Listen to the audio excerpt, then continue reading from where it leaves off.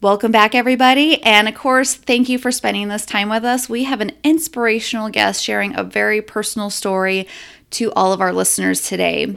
Today, we have Robbie Pape on the podcast, and she is sharing her story on acknowledging, identifying, and her resiliency in getting out of a narcissistic marriage. Now, with that being said, I'm sure you can understand that this topic may be sensitive for some and could trigger some negative emotion, and we want to be forthcoming with that. But the intention of this is, again, the awareness piece. And although Robbie isn't a narcissism expert, because she's lived it and her expertise in personal growth, mindset, and leadership, she is able to give us some pivotal tools in the awareness piece and then how to gain support during this time. Again, this is a personal journey and it's really a story of resiliency and how she has overcome this, but how such a powerful, strong, independent, successful woman can also be blindsided by love, because so much of what we want in life is love and to be loved. And so sometimes we think, oh, it can never happen to us, but it does, right? So without going into too much detail on the story, of course, this is her story to share. I do want to extend an additional introduction into Robbie by telling you that she is not just a 54-year-old executive. She is fit, fabulous, and she is so much fun. Robbie is a single mother of a 15-year-old daughter, Samantha, who just began her sophomore year at the high school for performing and visual arts, where she is focused on becoming a classical opera singer. You guys, she just went to Sydney to perform, and I heard it was incredible. Robbie says with all she's accomplished in her 54 years, she is most proud of her beautiful, confident, courageous, smart, and talented daughter. Robbie is a senior executive of a 26,000 employee company based in Houston that owns funeral homes and cemeteries. That's how I met her, and she's been there for 28 years. She graduated from Baylor University and also went on to get her CPA license. Robbie sits on 2 industry board of directors and is an advisor to the Baylor Women's Association board in Houston. When Robbie isn't working out, working her day job, or raising her daughter, she works as an assistant trainer for Discover Leadership Training, where she helps adults and kids create a better vision for themselves. She also does public speaking engagements focused on empowering women to make better choices. She chooses to have a positive attitude and to be a positive role model to everyone in her life. Robbie's favorite quote is, "Winners lose a lot more often than losers lose." She challenges herself and everyone around her to get off the sidelines and get out of their comfort zone and get into the game. Robbie is such an inspiration. She has been a mentor of mine, both at a personal level and from a distance. And I am thrilled that she was able to share this time with our listeners. Now, during this interview, when you hear this, that isn't us bleeping out any curse words. We know this is a safe zone for speaking freely. That is only us censoring the name of the individual of discussion, just to make sure that their identity is anonymous during this time. So, without further ado, here is our interview with Robbie. Welcome to the Art of Getting Your Shit Together podcast, where each week we help you identify the bullshit that's holding you back and discover the courage to take action to create a life you love and enjoy. Robbie, welcome to the Art of Getting Your Shit Together podcast. Thank you. I'm excited to be here.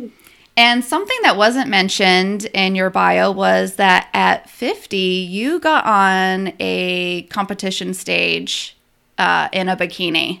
I did, you guys. And I did it like 10 more times. Like, couldn't get enough of it the first time. And I didn't know what I was doing. And what I'm telling you is there's a recipe for everything. If you do what they say, eat this, don't eat that, do this, you can do it too. Once I made a commitment to be on stage in a bikini, 19 weeks later, I did it. And you were there. I was there. I got to fly into Houston and see it. And it was such a privilege because I saw also the preparation that you did and the dedication, and I got to kind of follow you along in that journey, and it was just incredible and inspiring. Tammy and all of us in the office were like, God, we gotta step it up. Robbie's like killing it over here. It was fun, and it was my sort of first step into my fitness journey, eating, and so I've kept up with all the ancillary things for the most part. Haven't The body fat isn't quite as low, but I could even do a whole podcast on that. But there's enough of that out there, right? Lots of people are into fitness and health and eating, so.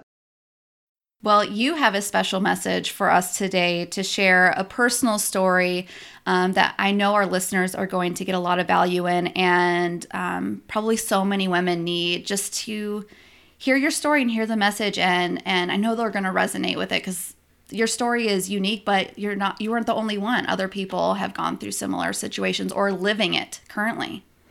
No doubt. And I'll tell you, when I was in it, there was, and I can see it now, but there was a sense of shame. And what I really want, that especially the ladies, and certainly there's narcissists on both sides of this, there's bad people we get involved with. So it's not just the women who get involved with narcissistic men, which is what happened to me. There's also men that had the same situation with women. And if I can get them to get past whatever shame the conversation is creating in that moment and empower themselves to get out. I eventually did it, but it took me so damn long. And now that I've had a lot of time to reflect, I have lots of thoughts on it. So that's why I really want to cover the topic of it would be, I married a narcissist, and why? Why did I do that? And I'd heard the word narcissist. If you look online, there's tons of information about it. But what does it mean to me? My experience was that my ex-husband had no conscience. Okay, some narcissists are very sociopathic, not like the killing kind, but they tend to walk around without the sense of values and moral compass that I have, that you may have, right? And so there was no conscience. And so as I started getting into fights or altercations with him, I can't reason with someone who's never reasonable. And so that was sort of what ended up happening. But here's my story with, and I found 2 or 3 other card-carrying narcissists since then, so I'll give you some red flags. But I met him and at a gym. He was my personal trainer. Yeah, I'm living that life. And, don't judge me. But anyway, so I'm working out, and he was high energy, a lot of fun. And I'm a strong Christian, and it's important. My faith's important to me. My faith in Jesus Christ and what I believe about all that. Not everyone has to do that. But over the months that I was working out with him, he told me his salvation story, which basically to non-Christians just mean he had a moment where he had a dynamic conversation with someone that led him on a path that was way better, in at least morally, than he had been on. And so I was so intrigued. He looked nothing, acted nothing like what I had dated before, full of tattoos. But I didn't judge that once he told me about this Christian values. And so let me just pause the story there and say what he was doing was mirroring my values. There's a narcissistic tool that maybe they don't know what it's called, but it's called mirroring. And what he did was, over the first several months, he learned what was important to me. And once he got in my head and figured that out, I allowed him then to bring that back to me. He knew Christianity was important. Oh, I had this dynamic salvation experience. He knew being positive was important to me. He was a very positive person. He knew being on time was important to me. He'd be at 5 a.m. at my workouts, and all that eventually stopped. But it's called mirroring. Well, I didn't notice it. I wanted to be in love so badly, y'all. This was actually my second marriage. My first marriage is a wonderful man who decided that he liked men better than women. So he is having his own life and his own life sort of crisis. But so I thought, I want to find love. I want to find someone who will be my person. And all of a sudden he was becoming that, and he was mirroring me. So women, it is so easy. If all I want to do is convince you to like me and convince you to marry me, and I have no conscience about it, I'll do whatever it takes. Mm-hmm. And there's a bunch of scammers online who do the same thing. And in fact, some big ring in Nigeria just got busted today because they were scamming women on dating sites. And they're not narcissistic. They just play the game because they don't care, because it's a job for them. But my point is, if it's too good to be true, It absolutely is. Okay, this is what happened to me. He was just perfect. He was everything I have ever wanted. However, he didn't have any money. And I say no money, y'all. He had the crappiest apartment near University of Houston that you'd ever want to see. And I knew better. Here I am driving around my brand new little Mercedes. I paid off with cash, and I'm excited about my life, and I'm 10 years older. And I see where he lives. And why that wasn't a red flag to me, I don't know. But he was continuing to love me and mirror my values and just dote on me and be this person that I was just shocked that I could find a man that was so perfect and great, but had this crappy apartment and really needed to live with me. So next thing that I realized is I was confusing love with pity. So confusing love with pity. Yeah. This is one of those moments that, gosh, it's easy to see when I'm clear-headed and I'm out of the situation. But I felt sorry for him, but I was already in love with him. And I was in love with him because he created a situation that was impossible for me not to love him. So kind of fast forward, he's created a connection with me. And now I remember these conversations of how do I keep him? How do I get him to keep liking me? So there were moments when I would feel like, he hasn't called me today, or he hasn't texted me. Oh God, what if he doesn't like me? I mean, I was in this crazy low self-worth. I had to have him now because he was making me feel this. I'm sure it was endorphins and dopamine and all the stuff that happens in those moments. And I was hooked. So at that point, he could almost do anything he wanted to me. He could treat me in any way that he wanted. And that's exactly what happened. And so I stayed with him when certain things occurred. And I'm going to describe those to you in a moment. But if I step back and I say, why did this happen? So I have a belief system. We all have a belief system. And that belief system is created by every experience that's ever happened in our lives. I call it our map. So my map of the world, and y'all can't see my hands just flying around here, but my map of the world is created by my upbringing. My dad was a colonel in the Air Force. I mean, all my life. He was bigger than life. He wore a uniform. I was scared of him in a healthy way, but he created a side of me. And my mom has what Oprah calls the please disease. Have y'all ever heard her say that? Yes. Yeah. I have it. Oh, I have it in spades. So I had this please disease. So all of this belief system that was created within my map. So I was crazy self-confident for my dad. And I was this crazy pleaser for my mom.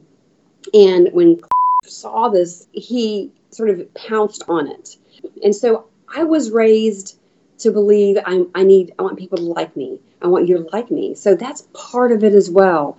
It's not, and I'm going to talk a lot about boundaries, but it wasn't like I didn't have boundaries, but I wasn't strong enough to get over my fear of not being liked. Mm-hmm. So that was my fear of not being liked. And so we are raised to believe certain things. So people often wear things. So I believe the two most powerful words in the English language are I am, because it means you're committed, right? You own whatever comes after I am.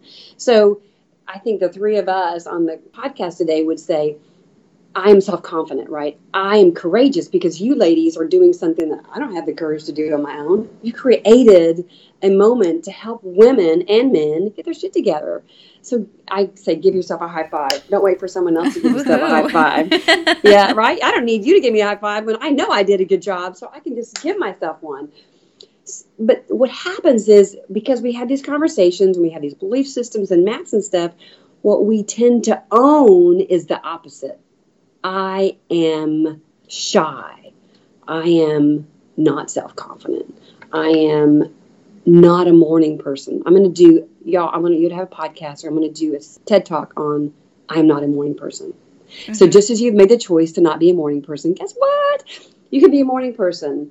So I am not worthy of love. I am whatever it is. And as long as we own those negative things in our life, they will continue to show up for us. They will continue to show up for us. So I'm owning it, right? So just as I've owned that negative, changing the conversation, which is simply in our heads, and making a different choice. Now, none of it's easy, right? It's easy to say, but it's not an easy journey. And so since my relationship with him and getting out of it, I have come a long way of saying, I am worthy of boundaries. I am worthy of that. And I am the most amazing person. And there are 7 billion people on this planet. 7 billion. Now, maybe I'm not going to date all those men. However, there is more than just this one. But in that moment with my ex-husband, I just couldn't see that. The other thing that happened is that I chose to keep everything a secret. So how many ladies are listening, and maybe even men, because we're ashamed or because of our belief system or because I've just told the world how great this man is, and all of a sudden he is behaving in a way that doesn't make sense to me. And what I started doing is keeping it a secret. People only knew the good stuff, and they didn't hear the bad stuff. If I had made a decision in that moment to keep somebody informed, my best friend, my sister, my mother, not my child, y'all. Keep your children out of these relationships. Yeah. They don't need that. If I had chosen to keep anybody informed, and Lindsay, you know my friend Caressa, who works with me, and she is just she's a badass in a positive way. She would have told me, you are absolutely out of your mind. So here's what started happening and what I was keeping a secret. The first thing that happened was we'd go to dinner and he would give me the silent treatment. This is yet another narcissistic moment. We were at dinner at this nice restaurant and he just stopped talking to me almost in a negative way. And I'm this empowered, self-confident woman. And in that moment, I went to the bathroom, took my phone with me, called my friend Angela, who it wasn't a secret with her, but she was in a different space to give me any coaching on it. And I started crying in the bathroom. So why did I not walk out, get my purse, and say, thank you, no? Right? There are 7 billion people on this planet. Why did I need him? Well, guess what? He got me hooked. I was hooked by then. And I wanted that feeling that he had given me for so long, which was this love and you're the only person in the world, the most beautiful woman in the world, and all these things. So he knew that he could start being real in his real self, which was this narcissistic person. So I took it. When you came out of the bathroom that day, what did you do? I sat back down and I didn't say a word. I didn't confront him because you know what? My mom never confronted my dad her whole life. My dad was a bit of a bully, not a negative, not like a hit anybody, but he was militant. So I watched my mom never say a word to my dad, never talk back, and never confront. I've never seen a healthy argument to this day. So I was taught these things. And as I look back on it, that was a big part of my puzzle. So I sat back down, wiping my tears basically, and said nothing. And he did that many more times. And he did it. We were married for 7 years. And he did that over and over and over again. So the other thing is he started yelling. So a narcissist, he has terrible anger issues in general. And so he got mad at me. He got mad at me for the stupidest things. He would just yell, like mean, nasty. Sam was born. I had a baby with this guy. 10 months into her being born, I hadn't lost the baby weight. And he called me the C-U-N-T word. He called me fat. Y'all, these are things I would never take from someone. No. But here I am. And now I've got a child. So now my conversation was, oh God, I can't be divorced twice and have a 10-month-old. Everyone thinks he's this great guy. Why did I create a picture that I was all alone? Because I was absolutely not all alone. I was just embarrassed and shamed. Do you think that a lot of women stay with narcissists at that point because they're in that space of feeling like they want to get back to how it used to be, like the good, that yummy feeling that you were describing at the beginning where you were so in love and this person was mirroring you and everything that they were doing and saying was everything that you could have ever wanted? Do you feel like if we could only get back to that point, do you feel like you held on to hope for that? It's exactly That's the reason why I stay. That's the most reason why anyone stays. Yeah. And then eventually you're going to get into a financial situation that feels impossible to get out of. Now I have to have 2 incomes. I have 3 kids to feed. I've allowed this to go on so long because I want that feeling back. And I'm telling you, it doesn't happen to me, but I've talked to women who are out of it and they know better and they're thrilled, but they long for that feeling still. It's almost like an addiction. No, I would say it is exactly like an addiction. Yeah. It is. And it's almost like there's this perfect storm in this moment. And even some of the most powerful women get sucked in because these men know how to read what they're seeing. And it's called love bombing. Look that up.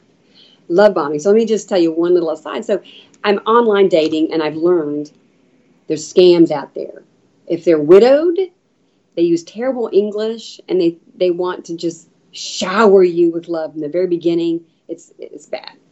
Widowed and into you is not a good thing because their pictures are perfect because they take them off the internet. But anyway, so I met this guy online. I vetted him. I have an app called mylife.com. I should make money on it because it costs money, but you can check on people. It's a reputation check, and you can do all kinds of checks for like $25. So, I mean, what's my life worth, right? I looked this guy up, but he was from Dallas. He drove to Houston. Have y'all watched Dear John?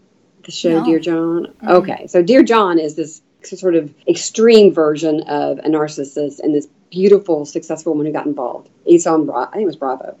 So he was very much like that. Came in not really dressed very nice, had a ball cap on. I pick him up at the hotel. We go to this restaurant, and on the way to the restaurant, as he gets me to my car, he wants to kiss me right away. And I'm like, I push him away. We go to dinner, bring him back to the hotel. The next morning, he calls me and says, "Can I come over? I know you live nearby. Can I come over?" I got to go. Well, he was supposed to stay all day. He didn't. He comes over, and the first thing he says to me was, "I think I love you. I'm in love with you." Whoa. Take it easy. Okay. Right? I think he had done it so much in his life, he just cut to the chase. Like, at least took the time to build this relationship. This guy just wanted to cut to the chase. He felt like, if I can tell you I love you, and I kiss really good and I smell nice, that'll be that. So be aware. He was about to start love bombing me. And that's what this guy did for me. And when I got so far that I had a baby, and now I'm in that space, I felt like I couldn't get out. So going back to the front end of this, what did I allow to happen? First off, I didn't have an idea of where my boundaries were. And a boundary means you go there and you stop and you don't move forward, right? I didn't have any of that conversation. And with a 15-year-old daughter, we have great conversations about boundaries. She's starting to date. And these boys are going to put their hands where they want to put them. They're going to want to do things to these girls. And by the way, she's got a healthy libido. We talked very candidly about how horny she is. And God love her. And I told her, when you're sitting here with me having a very normal conversation, you're not in that moment, you got to decide how far you're going to go with anybody and what you're going to allow to happen. Let's say you're in a movie theater, he starts groping you. Do you politely stay next to him but push his hands away? No, you get up. You get your phone, you use the Uber app I gave you if I'm not available, and you get the fudge out of there, right? We don't empower ourselves to do those things. At that restaurant, in that moment, I can see the restaurant. I know where it is. I almost want to go back there now. I should have just gotten my purse and said, "F you. I am better than this," and just shut the door on him. I don't know what would happen, but I didn't do that. Yeah.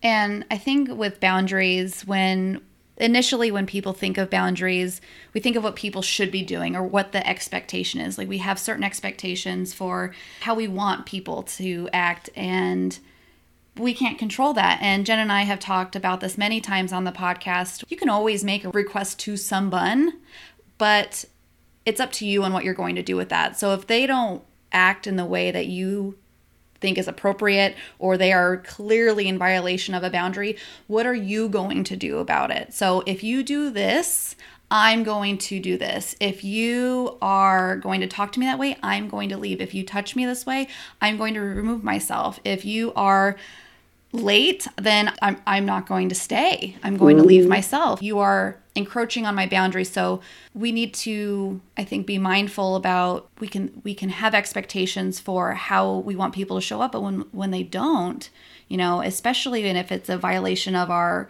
core values, our safety, and our well-being, what are we going to do in that moment? Yeah, and that's exactly the point. When I read about narcissists and women who fall for them, the number one thing that's the thread I can pick up is that they allowed these men and women to step over the boundary. And narcissists do not like boundaries, by the way. No. So you have your own experience. No, I actually have a handful of people in my life who have been with narcissists. So I've gotten to witness from the sidelines kind of how this all unfolds. But it's like when the girl decides, okay, I need to start employing some boundaries with this person, all hell breaks loose with the narcissist, because the narcissist is like, fuck this. I don't play by your rules.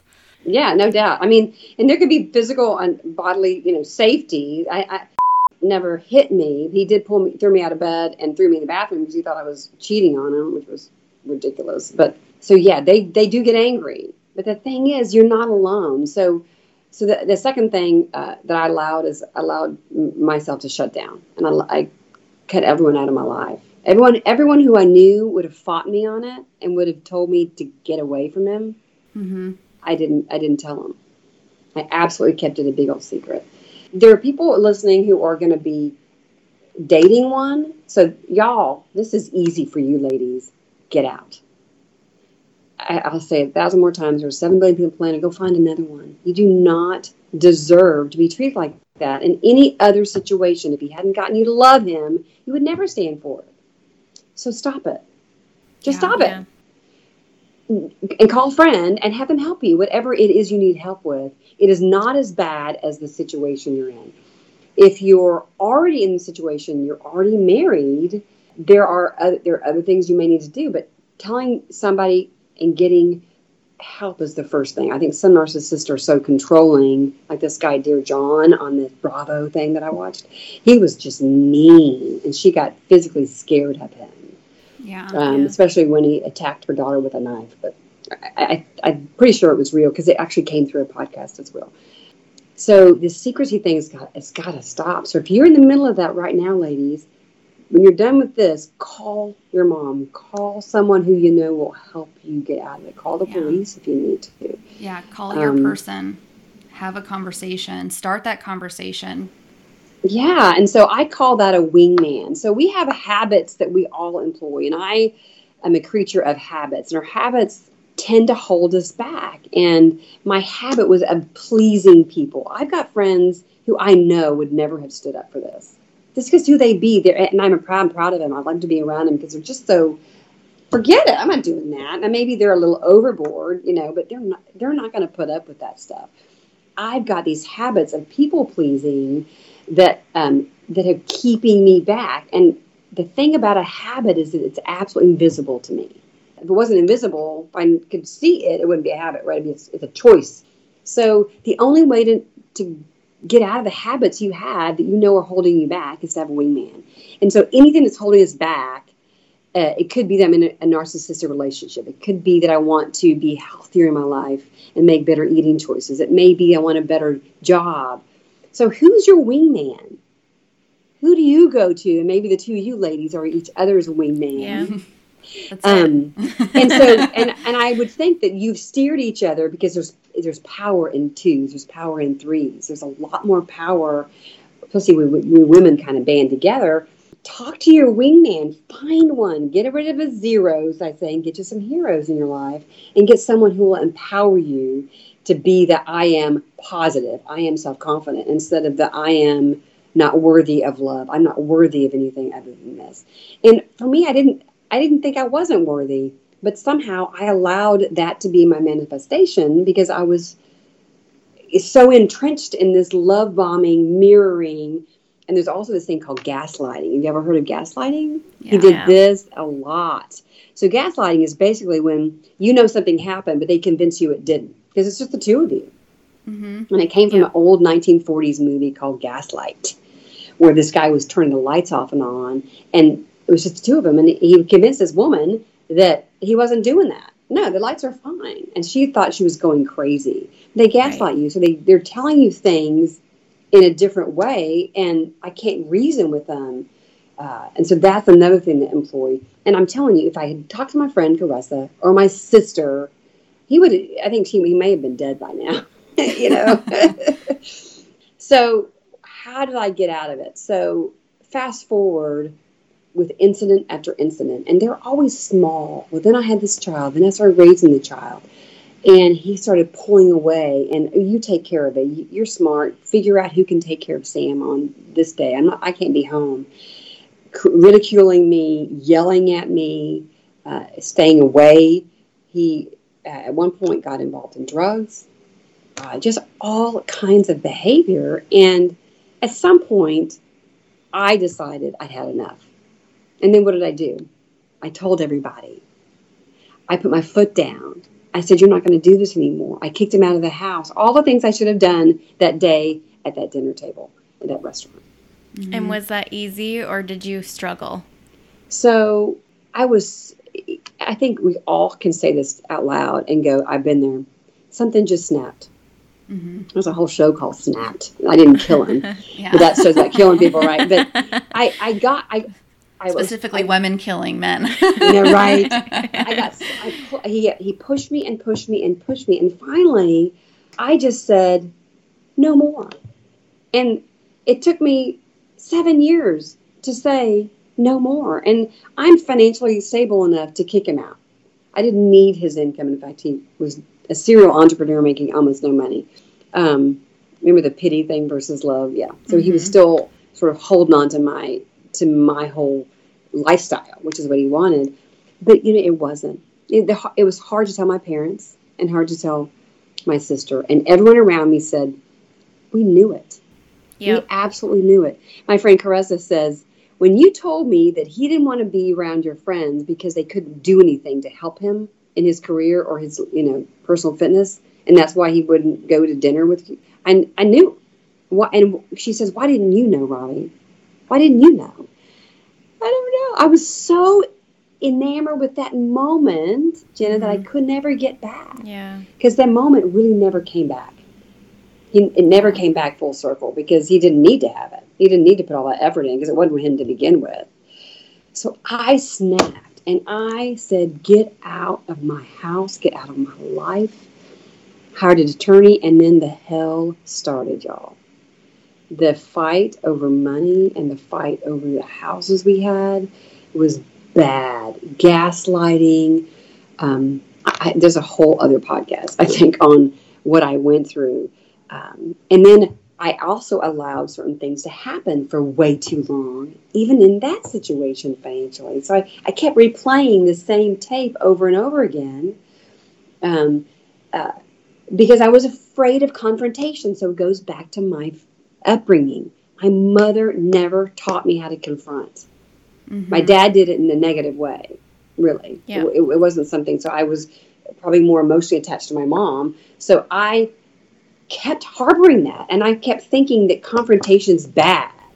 A lot of people struggle with confrontation, just in general. It's a tough thing to do. It is. And even when I know that I'm being sort of tortured in a way, in these negative moments, I didn't choose it. I didn't choose confrontation. And you'll hear me say a lot, the worst thing that could happen is I could die. So all fear is death-based. Any fear of heights, fear of anything is death-based. I'm going to die if I do that or this, So confrontation is not the enemy to my enthusiasm. We can disagree and still be great friends. Yes. I don't have to make you wrong for me to be right. I do not. We can both have our own opinion, but it doesn't mean I don't have to push it and for what I believe. So there's those boundaries. If I had the gift or the power to have chosen confrontation, so many years before, I would have never been in the situation I was in. Yeah.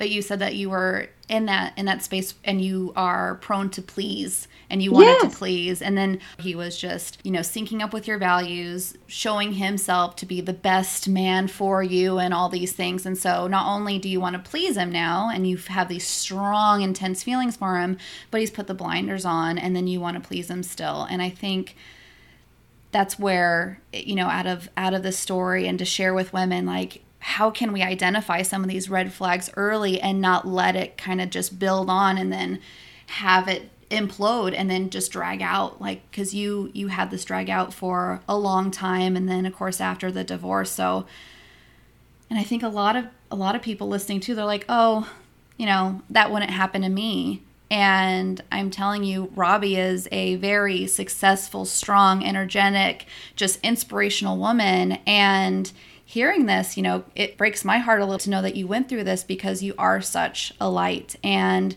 like a lot of people, they just want love. We all want someone to love, someone to love us. And those blinders can be put on us, and we can just be in a situation where we look around and we're like, how the hell did I get here? So I'm telling you, the number one answer is to tell someone. Keep the one or two people that have your back and would fight to the death for you. My sister is one of them. My friend Caressa is one of them.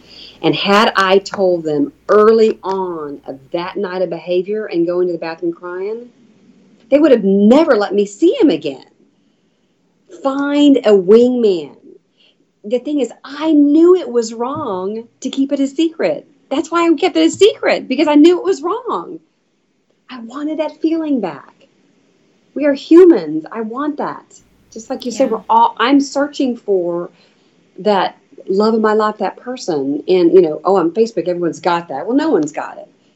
The art of getting your shit together means you're getting it together. So we're never going to get there. We're always getting it together, right?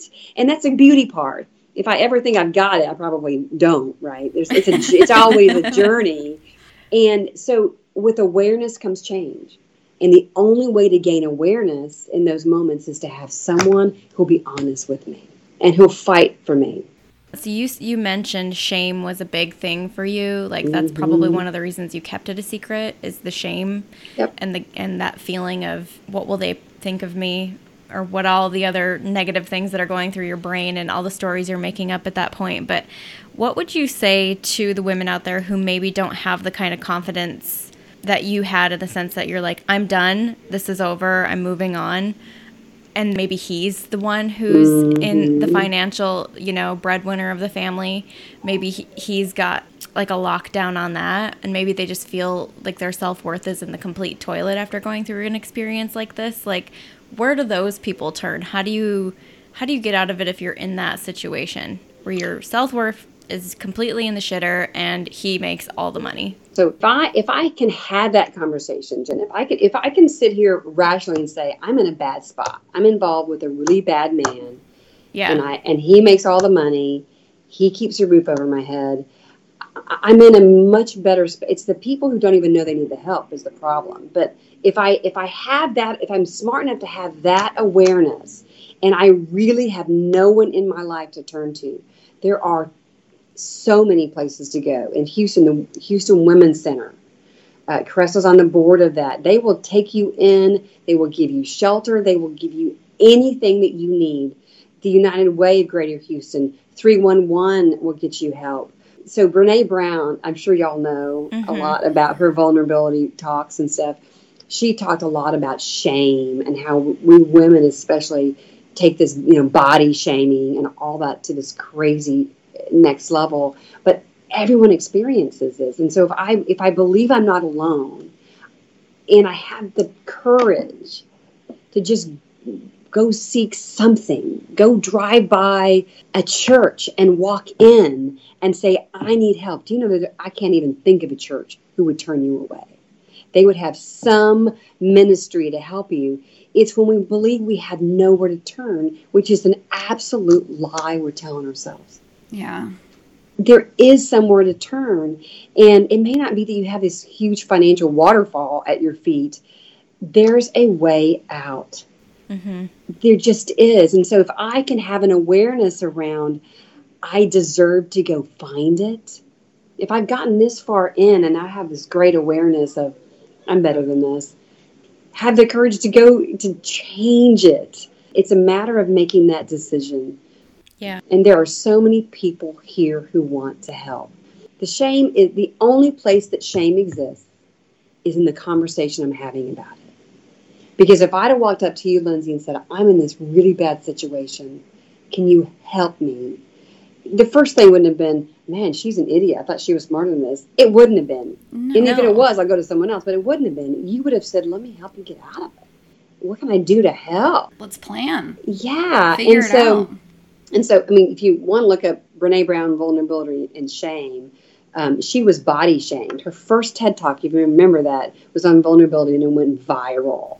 Yes. And so I watched it over and over again. And she started getting body shamed because she's this normal, beautiful woman with curves. And so people were like, you're fat and you're this and that. And so she read, there's a quote by Theodore Roosevelt that basically starts with, it's not the man that stumbled, it's the person who's in the arena, whose face is marred with dust and sweat and blood. And so she said, you know what, when you get on that stage and you're doing a TED Talk to 5 million people, you can tell me how I need to look. Yeah. But until then, back off. Exactly. Yeah. It's and so good. I love that quote. In fact, if you put a link to it, we'll put a link in the show notes to that. I call it and the courage TED Talk quote. So sometimes if I could have read that sooner, I had sought help from anybody sooner, I probably wouldn't have my daughter. I'd have a different person. I'd have a different daughter who I'd love just as much, but I wouldn't have had this history. And I'm not ashamed by it. I'm not. I made an absolute choice for what was in front of me, and I wanted love, and no one should be ashamed of it.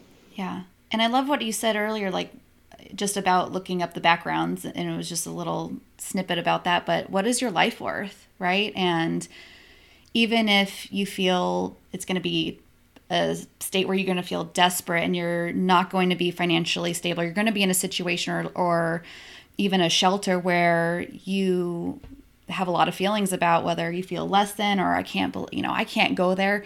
But what is your life worth, right? Mm-hmm. There's transitions through everything. And even if it's not ideal, then there is hope in the long game, right? You will get to where you need to be, because what is your life worth long term? And, and especially if there's children involved, how are we showing up for them, and what are we replicating for them to be a healthy relationship, a healthy lifestyle, and how can that and the impact that has to them long term as well?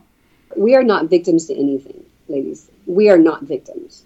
No. And when I start, if I'm not a morning person, well, guess what? Someone told you when you were 3 years old, you woke up grumpy and a little, pithy, and they said, gosh, she's not a morning person. And then you owned it. And it's a big old lie. I'm not a victim to not being a morning person. I'm not a victim to anything, because I am a product of my choices. I'm also a product of my upbringing. So understanding my mom gave what she had to give. So don't get me wrong. I love this woman. I'm grateful to God every day she's in my life. And she gave me what she had to give. What I do with that now is my choice. I'm not a victim to what she taught me. I have an awareness around it. And one of my favorite sayings is, who you be, they'll become. So how I'm behaving today is how I'm empowering my daughter. And it's not what I say as much as what I do and who I be. Who I be, she'll become. I'm a product of it with my mom, and she gave what she had to give, and now I get to do with it whatever I want to do with it. So we're not a victim to the situation we're in, because we've made choices. Always look in the mirror and own it. Yes. That's the answer, Jenna. The minute I look in the mirror and I say, I own where I'm at, so I own getting out of it. Yeah. If I believe I'm a victim to him or a victim to her, if she's the narcissist, I won't get out of it. I won't have the capacity to do it. When I look in the mirror every day and say, I own how I behave today. I own what I teach my daughter and how I show her to be, teaching her about boundaries. Madonna's, love this, said, people don't get what they want because they don't ask for what they want. My child is afraid to ask for what she wants. I've taught her that. I can see what I've done. She's afraid to just talk to a teacher about a grade. And, well, Mom, I'm afraid. What's he going to say? Nothing. And we went to Australia recently. Airbnb, the refrigerator didn't work. And I said, so I'm going to ask for $25 a day back, because we were going to have breakfast. I couldn't use the refrigerator. I was going to have wine. I couldn't have that. Anyway, I could have just had red wine, but I wanted white wine. So whatever. And so she's like, oh, Mom, you don't do that. And so I'm like, oh my God, I've created this. So asking for what I want is not confrontation that's bad, right? So I just said, hey, love the Airbnb. Refrigerator didn't work. Can you give me $25 back a day? He said, absolutely. Gave me a refund. People don't get what they want because they don't ask for what they want. And what is the worst that can happen? They can say no. So what? I'm not going to die. Yeah. And if you don't ask, then you're just constantly thinking about it. Oh, I should have asked. It would have been, what could have happened if I would have asked? And then it's just unnecessary drama that you've created within your own mind. Yeah. And so that's an opportunity miss. So you miss all the opportunities. You miss all the shots you don't take. You know, we've heard all these things, Miss Basketball Stars. It all boils down to the same thing in our lives. What stops me in my tracks is when I believe I don't have any control, right? Mm-hmm. I am always in control, whether I feel like it or not. And the minute I look in the mirror and say, I own this mess I created. It's a mess. It is a mess. I'm in a bad spot. Got a roof over my head I can't afford. I've got 3 kids I can't feed without him. I created this. I get to get myself out of it. And when I start owning that, then I can do something about it. Yes. And then, by the way, hopefully having someone around me who will support me absolutely helps as well. So that wingman is clear, because I got these crazy bad habits. So an executive for our company told me one day, Robbie, you are such a pleaser. You people. Mm-hmm. Mm-hmm. So in meetings, when someone else was talking, I would them. I would moan, because you're moaning in a meeting. Mm-hmm. He was my wingman. And I told him, please give me feedback in a moment when you see something. So after the meeting, he pulls me aside. He tells me that I'm moaning in a meeting, in a business meeting. And I had no idea I was doing it.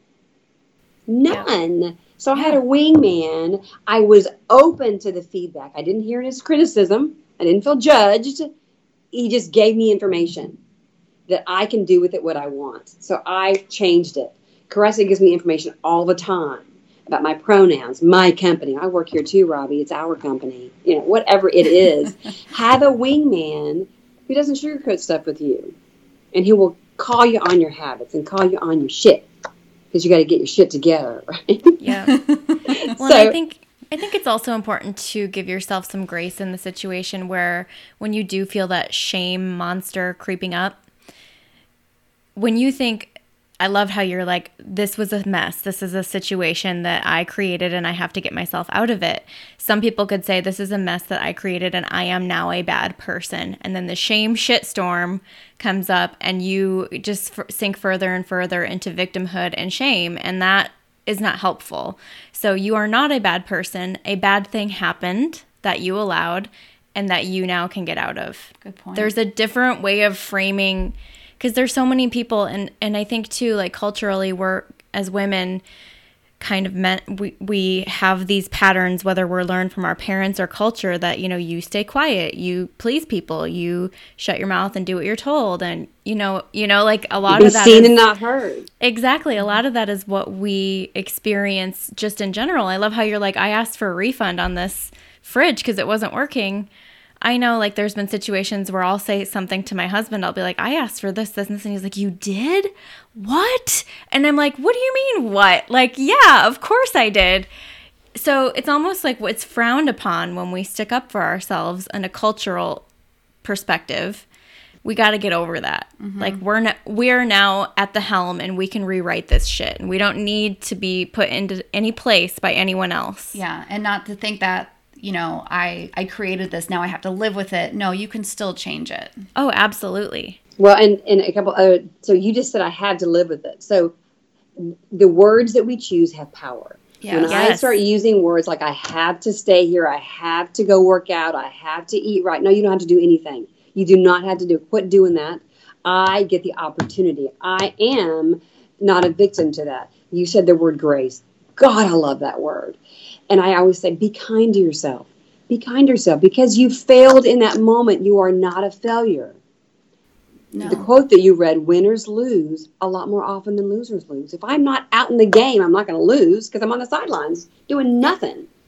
Yeah. To get out of that situation. When I make the choice to get in the game, I'm going to lose. That path may not work. Maybe the Women's Center doesn't have room for me. Maybe that church won't help me. Maybe United Way isn't the right place. That didn't work. It failed. I'll go over here to find something else that will work because, you look at all these successful people. They weren't successful overnight. Yeah. They failed and failed and failed. And when I pick myself back up, Jenna, and find grace and find a way to be kind to myself and celebrate the crazy ass person that I am, give myself this big old high five because I know I've done a good job, then the whole world changes. When I get mired in that self-pity, sometimes it's when I don't put my makeup on, I stay in bed all day, I feel bad. And the minute I get up, get showered, get my makeup on, get my hair done, and walk out the door, I feel better. We can be sucked down in that stuff. So you're not going to let each other do that. My mom, who lives with me now, my daughter's not going to let me do that. I've got wingmen all over my life now. I've cultivated.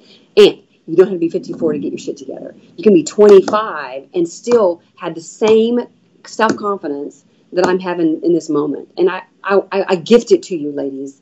It is yours to own. Just go take it because it's your choice and yours alone. Look in the mirror right now and say, I got this shit. And go change the world. I don't care if you're 20, if you're 18, or if you're 80. It is never too late to start. Agree. We always say it's never too late to get your shit together. I love it. And it's an art. I love it. It is an art, for sure. It is an art. Sometimes it's a masterpiece and sometimes it's dog shit. It is, but it's my dog shit. And it's beautiful to me. And if that approach didn't work, I'm going to change it. If the approach you're using isn't working, change it. I mean, what's the definition of insanity? Doing the same thing over and over again. Yes. And expecting a different result. So do something different. Change your approach. Oh, well, thank you for sharing your personal story and sharing the actionable steps on changing the story that you're telling yourself, because the most important conversation we ever have is the one with ourselves, because it's with us all day. It's driving our behavior. Yes. And then getting your wingman and just making that choice to make the change and giving yourself the grace to acknowledge it and move on. Absolutely. And if you have a few more moments, Robbie would love to take you through our final 5 questions that we ask every guest on our podcast. Yes, I'm ready. And the first one is? So Mark Manson wrote about the shit sandwich, which means basically that everything sucks some of the time. You could be doing your dream job, and no matter what, something is going to suck about it. You're going to have a boss that might be shitty, or you might have a coworker that sucks, whatever it is. We all have a shit sandwich with the things that we are passionate about and love to do. So what is your shit sandwich? And usually we have more than one, but what's your favorite shit sandwich? Man, I wanted to give you ways that I get over it, but well, you could give that too. Well, so my shit sandwich right now is I got a new department. I've got a brand new department, and so I say I'm playing like a rookie because I am brand new to this stuff. And it's got a process that's sort of broken, and it's shitty, y'all. And so I worked, and I'm not a martyr about it, but I'm going to tell you, the last 3 nights until 10:30, doing stuff that anybody else could have done. But I had a lot of reasons why I did it. I won't do it forever, so that's the shit. But here's the deal. I believe in being outcome-focused and benefit-driven. My outcome is not this shit moment at 10 o'clock at night. My outcome is to redefine how our company does a very important piece of our business. That's a big goal. My goal for my fitness is to be around for my daughter's children.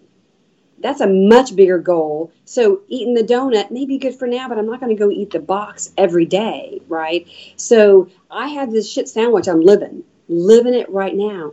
But I still am energized in the moment because it's shitty, but I got a much bigger goal, and it's exciting to me. So if I focus on this moment, I may lose that, but I focus on the much bigger picture and have that outcome and know the benefits. It's easy to get through the shit.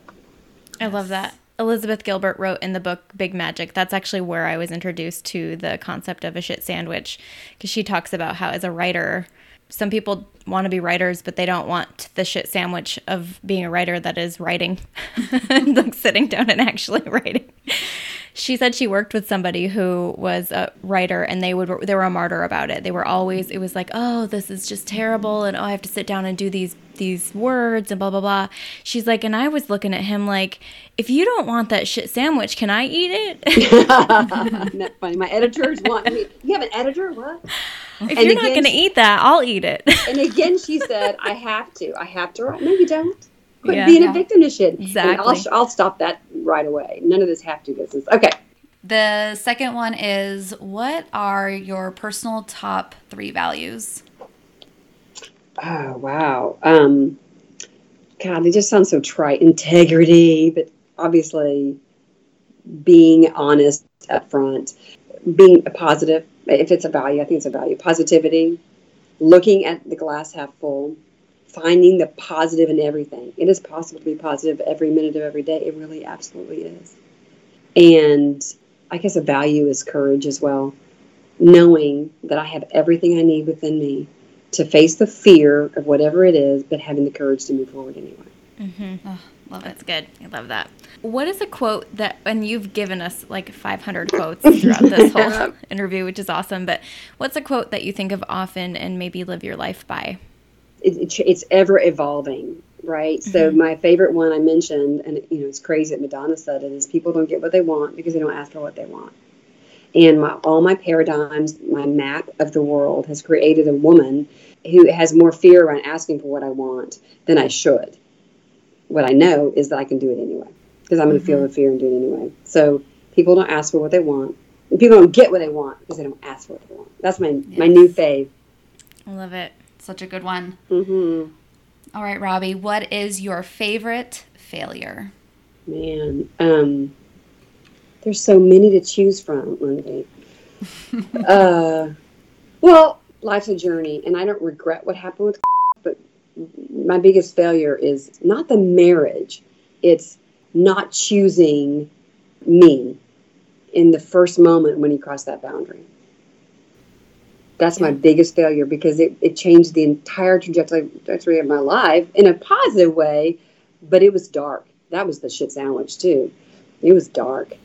And when I was alone or made myself alone, it created a bad situation. So that moment at that restaurant, when I had an opportunity to get out before anything ever started, I didn't choose it. That's my greatest failure.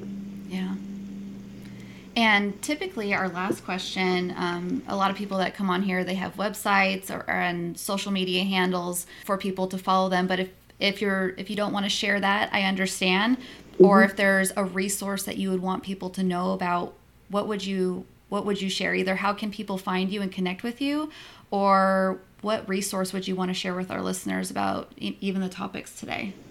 Man, I'm evolving, right? So I'm working on, I'm interested in writing a book called I'm Not a Morning Person. I do a lot of public speaking, but I don't have a website. I don't have any of that stuff. So Lindsay, you're going to help me with that. I'm going to ask you to help me.